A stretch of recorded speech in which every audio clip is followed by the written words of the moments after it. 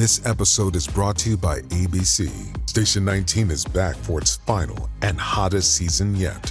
Andy finally becomes captain, and she's going to give it her all to be the best leader the station has ever seen. Will she succeed? Get ready for fiery new romances and high adrenaline rescues. Watch the Station 19 season premiere tonight at a new time, 10/9 Central on ABC and stream on Hulu. Hail Varsity Radio every weekday afternoon from 4 to 6 p.m.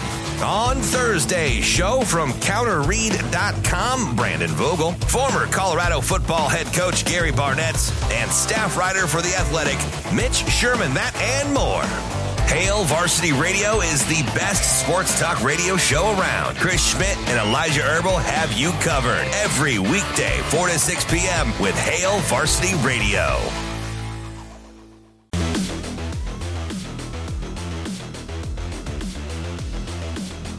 Welcome to Hurrdat Sports Radio.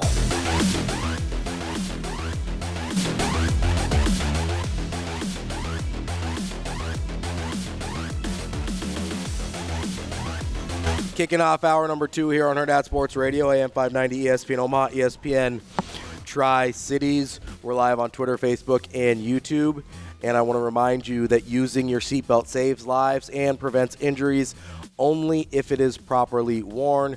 Make it click. This message from the NDOT Highway Safety Office. Joining us now on the Warhorse Sportsbook Hotline is John Kinney. He is a lawyer here in Omaha. John, thanks for joining us this morning. Yeah, thanks for having me on, guys. I got to figure it out because as sharp as you are, so did you concede the Mason Kinney, or like how did that come around? Like, I'm a guy whose name doesn't have to come first. I imagine you're in the same vein. You put me on the spot. No, I'm right totally away. I'm totally kidding. Like, it's funny because I remember you always would like coach me through my ego, so it was just like, isn't that funny? Like the mentor mentee, man. Good to talk to you. How you been? I'm doing great, and Jill is smarter and prettier than me, so her name should come first, but it doesn't. But you wear the sharp specs, John. I mean, you look so distinguished. Well, thank you. Yeah. Good morning, man. I haven't changed a bit. Not at all. So this one is interesting, right? And it's kind of cool because you're really good at what you do, obviously. But there's a sports component to you, obviously. You stay kind of up on things. Did you anticipate, or could you have seen these two worlds colliding when you're kind of reading through this case? Absolutely. This is a case with a lot of bells and whistles. It has a lot of context and details to it that are really, really interesting. And I think this is one of those things that is going to come down to depositions and witnesses and the nuance of the facts, and that's what's great about the law. So yeah, no, this is a very interesting case. John, I think one of the things that makes it most interesting, at least from my standpoint and kind of understanding of what I've read so far, is obviously the term grooming was used here, which you typically hear when a minor's involved, but because of the power dynamics between a player and coach, you almost have sort of a minor type of relationship, even though they're both adults. How does that kind of play into this whole situation, and how do you, I guess, prove something like that in a civil case? Well, when I look at a lawsuit, I like to change the facts a little bit to sort of play with the ideas that are in the case. And so if you just change the facts a little bit of this case and say that, Ashley Scoggin is 15, whoa, that changes everything, right? Mm-hmm. That's not what's happening here. So let's say she's 17 or 18. Does that change how people feel or how people think about it? And if you read the online comments, there's a lot of folks out there saying, hey, she was an adult and she could, make decisions on her own. And I don't know. When you think about a 22 or 23-year-old person, they're not exactly mature, and the power dynamics definitely had to play a part here. So I think that grooming is a word that we've all gotten very used to, and it immediately sends us to the Sandusky case and things like that. Now those victims were obviously much younger, but there is something to be said for the power dynamic of somebody who can manage your playing time, who can, as they said in the lawsuit, make or break you. So I think that's a big component of this. John, are we essentially looking at what would amount to a workplace sexual harassment complaint? Is that kind of like nuts and bolts sort of what this ends up being? Yeah, so when you look at a case like this, there's just a huge body of law from the employment context where a manager or a supervisor has a role in promoting or making big career decisions for an employee sort of underneath their management. And you can use the facts of those cases and the law that's developed in those cases to sort of create a template for this case, and there is, if you look at this case, there's allegations of retaliation. There are going to be controversies over actual knowledge, and when somebody knew something and how they knew it, and it'll be so interesting to see these other student athletes. What did they say to what coaches, and how are they going to prove that there was actual knowledge of this relationship? But you can just see in the phrasing of the lawsuit that it's clearly hearkening back to all of the jurisprudence from these sexual harassment cases that occur in the workplace. So, John, as you're kind of reading through this, and you're super smart, you win way more than you lose. I got the sense that the picture is being painted more about the environment than the details. Is that a more sympathetic play when you're going to go for something civil, is how something made someone feel versus what may or may not have actually happened? Well, that can kind of be more of a damages issue, and so it's sort of like the humiliation and the pain and suffering is part of the damages claim. But when I read the lawsuit, I think the boring part of the lawsuit is really interesting.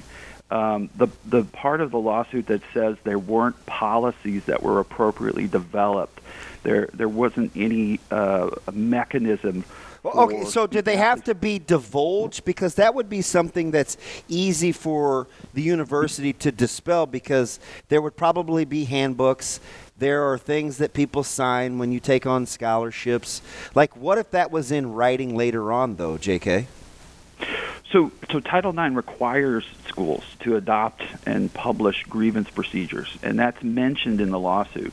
And those grievance procedures, according to the lawsuit, were not well developed. And according to the lawsuit, again, these are just allegations, the university did not promulgate specific enough policies for a student athlete who felt like they were being sexually harassed or even, sexually assaulted. The mechanisms were not in place. You can just see in the lawsuit that just beyond the allegations related to the coach student athlete relationship, there's a lot of time, a lot of ink spilled on the issue of these policies and procedures not being developed, and then you get into once the assault, or not the assault, but the harassment is sort of disclosed, then there's again, harkening back to these sexual harassment cases, there's this reference to retaliation and not creating dismissing her from the team. Is that an appropriate response? and dismissing her immediately. Is that an appropriate response? And I'm not sure I'm answering your question, but I do think that there is a lot of grist for the mill. There's a lot of information in this lawsuit that's not the sexy part of it, that's not the titillating part of it, that's really going to be the interesting part of the case. So, John, if you're talking about depositions, obviously the team could play a pivotal role, right? So, as I'm reading through, and I didn't get through all 20 some odd pages, but the factual content where you talk about, hey, a player meeting, or the players devised a ruse to get a key, something like that, and I don't want to get into the sensationalism of it more than I want to say, apparently it comes across as though the team had picked sides of culpability, right? You're not trying to necessarily, it doesn't read as though you're out to get the coach. It reads as though there was an effort to pin the player. Do you read into that at all potentially as legal counsel when depositions loom? Like, why does it seem like them against you? Well, definitely as a lawyer, you'd look at it and say, wow, all these witnesses are going to be lined up against my plaintiff, because right. It sounds like people did pick sides. And, it's hard to find. It reads that way. It reads that way, but that's the great thing about the law. We're going to, depositions are going to get taken, and people are going to, a case can turn on a few phrases uttered in a deposition. And there may be folks out there that are supportive of Ashley Scoggin that we just haven't heard from yet. It does seem to be, and I kind of thought of the movie Mean Girls, and that's not appropriate, but it made me think like a group of girls got together and decided that Ashley Scoggin was to blame for this in some way, and it kind of struck me as kind of a group mentality that maybe kind of went awry, and maybe in hindsight, people might look at it and think differently about how they behaved and the way they approached it. But she was definitely getting blamed for this relationship, and probably had more to do with, the violation of team chemistry and, hey, we're a team and we want to win, and this is taking us away from winning, which I think, when you're in that super, super competitive environment, that probably takes over. And then maybe as time goes on, you look back and reflect on it and say, well, yeah, maybe we were prioritizing a few of the wrong things here. We're talking with John Kinney, a lawyer and partner at Kinney Mason Law Firm here in Omaha. John, one of the things that really jumped out to me, and you mentioned this in your response to DB here, was the difference in the way Chuck Love was handled versus the way Ashley Scoggin was handled. Obviously, she was kicked off the team pretty much immediately, where Chuck Love was suspended with pay until he ultimately resigned later on. How big of a role in this civil case do you think that's going to end up playing? Because that's the thing that really perked my ears up, was how those two situations were handled differently. Well, one of the things that's interesting about that whole scenario is there's hardly any gap in time between when there was a discovery of this relationship and Ashley Scoggin being released from the team. Mm-hmm. And you would think that there would be a few days of at least an investigation. Yep. There would be some sort of an effort to interview all the team members separately, to just it seems like that there was such a rush, and I'm not sure what's going to happen in terms of the facts that are developed about this hours-long team meeting and people screaming at each other. I'm not sure that that's going to, actually come out to be completely accurate. But the timing just doesn't make a lot of sense for an organization and for a team and the leadership that is supposed to have these grievance procedures for these decisions to be made so rapidly. It's not adding up. And again, by the time you get to developing the factual record, it may be that there are a lot of procedures that were undertaken to investigate this, but the the time frame between discovery and dismissals and big decisions, it doesn't seem like there was a lot of time for quiet reflection. It seems like there was a lot of heat and very little light on that. And I understand, John, that these are just allegations, but I think the main point in wanting to talk to you is just to talk about kind of the legal ramifications, not necessarily forming opinions. So as I'm kind of looking at this, if in fact you're accurate in terms of how you would look at this, the timeline, the immediacy of playing versus not playing versus Coach Love's suspension with pay, would you look at, and I know you're human, but you do know the law, but would at first blush, would you think, is this contractual that they can't get rid of him immediately? Do we not think he didn't do anything wrong necessarily because we can't get rid of him immediately?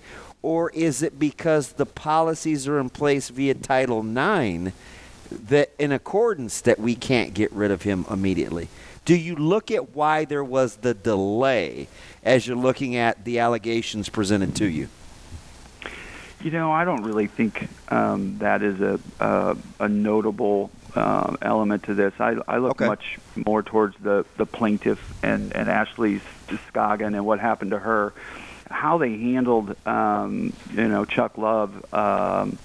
You can criticize it in hindsight and say, geez, the guy got paid through May and got to finish the semester, getting paid and whatnot. But in the grand scheme, I just don't think there's a lot there on that. I just wonder if that was upsetting to Scoggin's side, where, wait a minute, you handled me like this, but he got to do this. Do you know what I mean? I'm just looking for the catalyst. Yeah, I think it's more of an issue for talk radio and chat rooms from a legal perspective.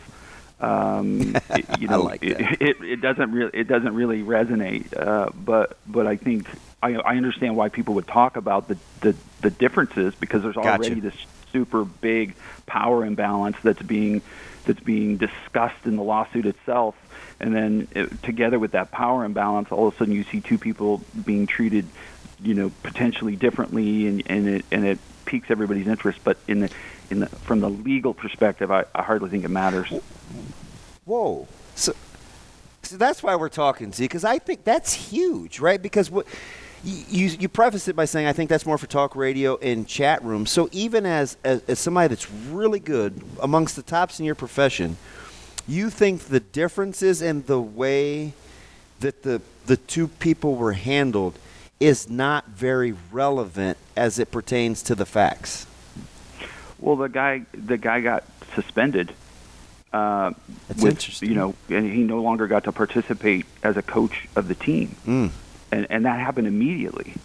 The only thing that seems to be chapping everybody is the fact that he got paid for the next 3 or 4 months. I just don't. I'm not. They both got kicked off. And so I don't. I don't really. So you don't make a huge difference between dismissed and suspended. That's what this comes down to, right? I like the objectivity, because it would be easy from a legal standpoint to pick a side, but you're just being global and I saying think it's an emotional issue. Okay, I understand. Yeah.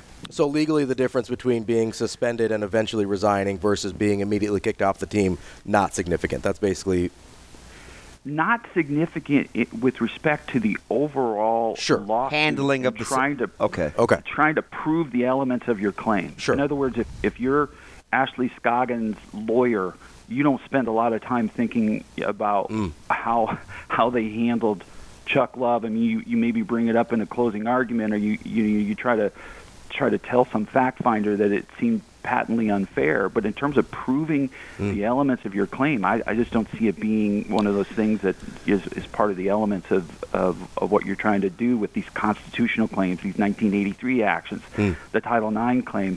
It's not. It's interesting, but I wouldn't focus on it. It's clear that Title IX has taken on a different role, a different meaning, different depth than I think its original intent. And it is very, I mean, you have to really be well-versed as it's kind of morphed through the decades. Do you see why maybe there was a 2-year gap? Do you look at why there was a 2-year gap? Is it due diligence? Is it things change? What if you were going to take this case, would you ask that question? Well, the problem with any gap between the events and when you eventually file a lawsuit is that your lawsuit is going to create its own gaps, and lawsuits take years to resolve. And so people's memories fade, evidence disappears, people die, people move, and so you want to try to bring a claim as quickly as you can. But I think in this case, you're talking about a case that could have a huge psychological impact on a still a very young lady, and the amount of heat and victim blaming and the kind of pressure. I think somebody has to really, really think hard about that before they bite that off, and it's not something that you do without a lot of careful planning and thinking about what's going to happen to your life.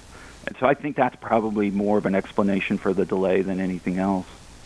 John, I had one thing that you brought up a couple times, the Title IX requirements in terms of having paths forward to have policies for these complaints and how to deal with these. But one of the things that the suit alleges is that Amy Williams and athletic director Trev Alberts failed to ensure the coaching staff maintained appropriate boundaries with student athletes.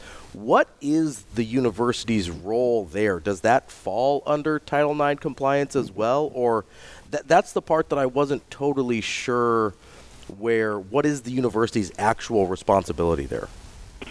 Yeah, the Title IX requires every school to have and make known procedures for students to file complaints of sex discrimination. And as part of that, you have a duty to inform student athletes of their rights and really educate them on what avenues that are available to them should they be subjected. I mean, in a lot of cases that you read, it's student-on-student sexual harassment, or a lot of the cases outside of the Title IX context can involve the workplace, but you also have teacher on student harassment. The coach element and the athletic element to this is you don't find that a lot in the context of sort of a management down sort of a lawsuit. So. I think this is just it's very interesting, that part of the claim, that there's been a sort of a systemic failure to educate student athletes on what to do about sex discrimination. And honestly, my guess is that there was probably a huge focus on student versus student sexual harassment, because that's 95% of probably the likelihood of any problems. And so the fact is you sort of focus so much on that you might miss this element of the grooming and the power imbalance and the things that can happen with a coach student athlete type of case. And so maybe that was just a hole in the thinking or the procedures, and that might explain why this particular case has some unique elements to it where the university just didn't see this coming. Fantastic. Great stuff, John. We appreciate your time. That's John Kinney from Kinney Mason Law Firm here in Omaha. John, thanks so much for joining us and help us get a little smarter this morning. All right. Thanks a lot, guys. Thanks, John. That's John Kinney, lawyer here in Omaha. Really good stuff. Really interesting perspective on some of those things as well.